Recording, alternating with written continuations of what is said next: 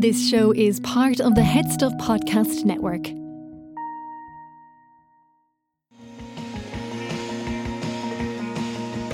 Hello, and welcome to another episode of I Know That Face, the only podcast which honours the often underappreciated by the masses work of character actors. I'm co-host Stephen Porzio.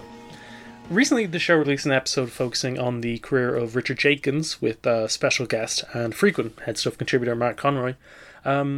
Mark was extremely knowledgeable about Richard Jenkins' career. He was a terrific guest, as always, and Andrew and I ended up talking for nearly an hour and a half with him, and the resulting episode we published was one of our longest.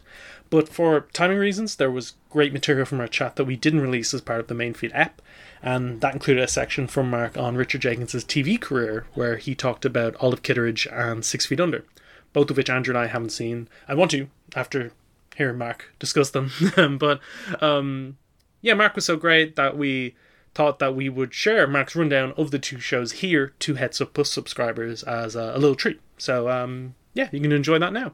And do you want to talk about maybe just briefly Olive Kitteridge and I was going to say The West Wing. No, 6 Feet Under. Yeah, other prestige. I will kind of I'll truncate these to myself because they have similar kind of themes. So I'd say his big TV work, the things that I'd say the two big TV shows he was in. I would say for a lot of people in the US, although he was around for a while in a lot of and especially the Farrelly brothers, I'd say that's the thing he was most known for. I'd say 6 Feet Under is the show that made him most aware to most Americans because suddenly he was in the living rooms. It follows the Fisher family, it's set in a funeral home in California, and he plays Nate Fisher Sr., the Fisher patriarch, I suppose. And in the opening episode, it's not spoilers, but he dies straight off the bat. He's in a car crash. Every episode of 6 Feet Under opens with a death, and it's the inciting incident for his son to come back and live with the family and take over the role as kind of that he's left void. And Nate Fisher Jr.'s character is so deathly afraid of death, and Mr. Jenkins' character was kind of he was obviously not a mortician. I don't know what the technical term is for people who embalm, but he maybe he's a mortician. Undertaker, mortician. I think it's one of the two. Yeah. So he was someone who always was very accepting of death, and he was someone who was always looking it straight in the eyes, and he had no problem. He seemed to have no problem with death, which is something the rest of the family clearly don't. Well, his son does, played by David, played by Michael C. Hall. He's his gay son, but like. He lives a void, not just in terms of like for the family, but also kind of suddenly death feels very much real. This family who's lived with death for their whole life, suddenly it's a real death that affects them, and that kind of permeates throughout the show. And so he's only properly in the first episode as himself, which sounds strange because he shows up again throughout. Either you could argue as an apparition, or as like an imagined version for the family. So like usually it's Nate, his son, who's so afraid of death, and he appears a few times in his life to kind of chastised him off mostly, and he has so much different versions of himself to play because he's always playing imagined for the different children. They're always imagined versions of himself, and he's kind of there to, I guess, he is. Yeah, it's a very versatile performance because it's different every time, and it's probably the show that most made him available to people, aware to people in their living rooms. And Olive Kitteridge. I think he won an Emmy for it, Best Actor. It's based on the Pulitzer Prize-winning novel by Elizabeth Strout.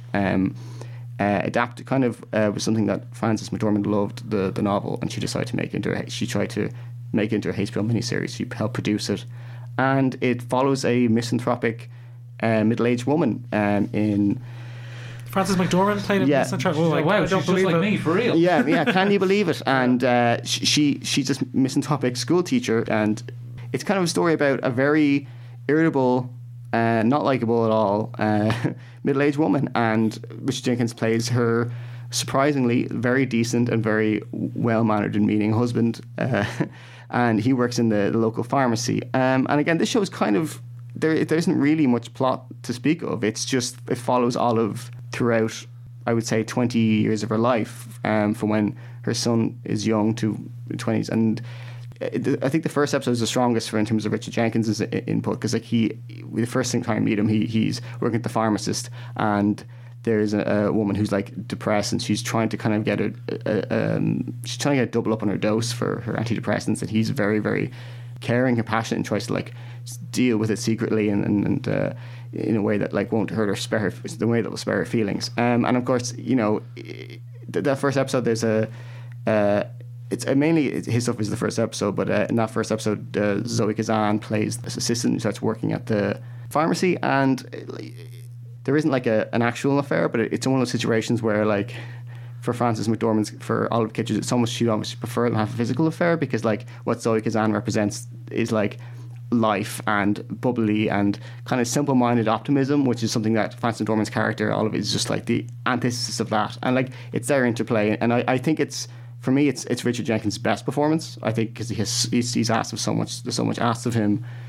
He has to go from this sweet-natured like 40-year-old man to like an invalid. He has a stroke in this as well, and he plays that fantastically. He's just stuck in like an old folks' home, and he's basically not there, so to speak, or really doesn't seem to be there, so to speak. And I think it's just it's hard to talk about the show, because the plot is really a show about life happening to people, and like the bond between Olive and Henry is really the life force of the show.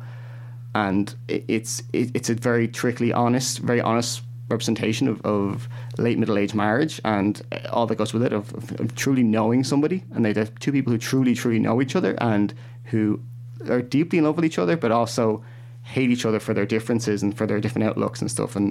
And even though Richard Jenkins is a more decent person outwardly, he has his flaws. He's obviously he doesn't have an affair with Zoe Kazan's character, but he kind of babies her, he infantilizes her, because he wants someone like that in his life, because Olive is just so cold.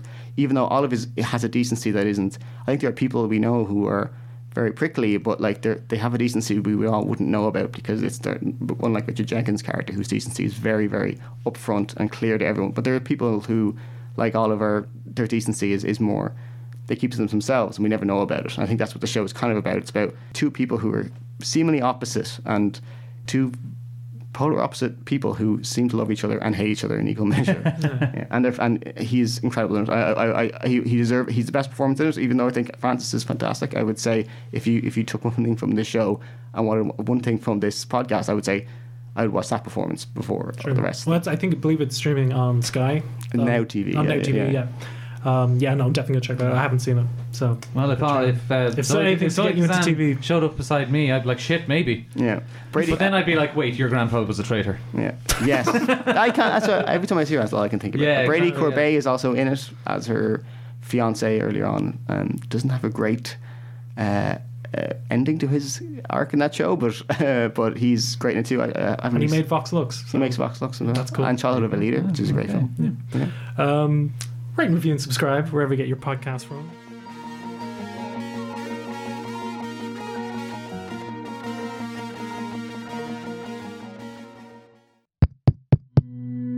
This show is part of the Head Stuff Podcast Network, a hub for the creative and the curious.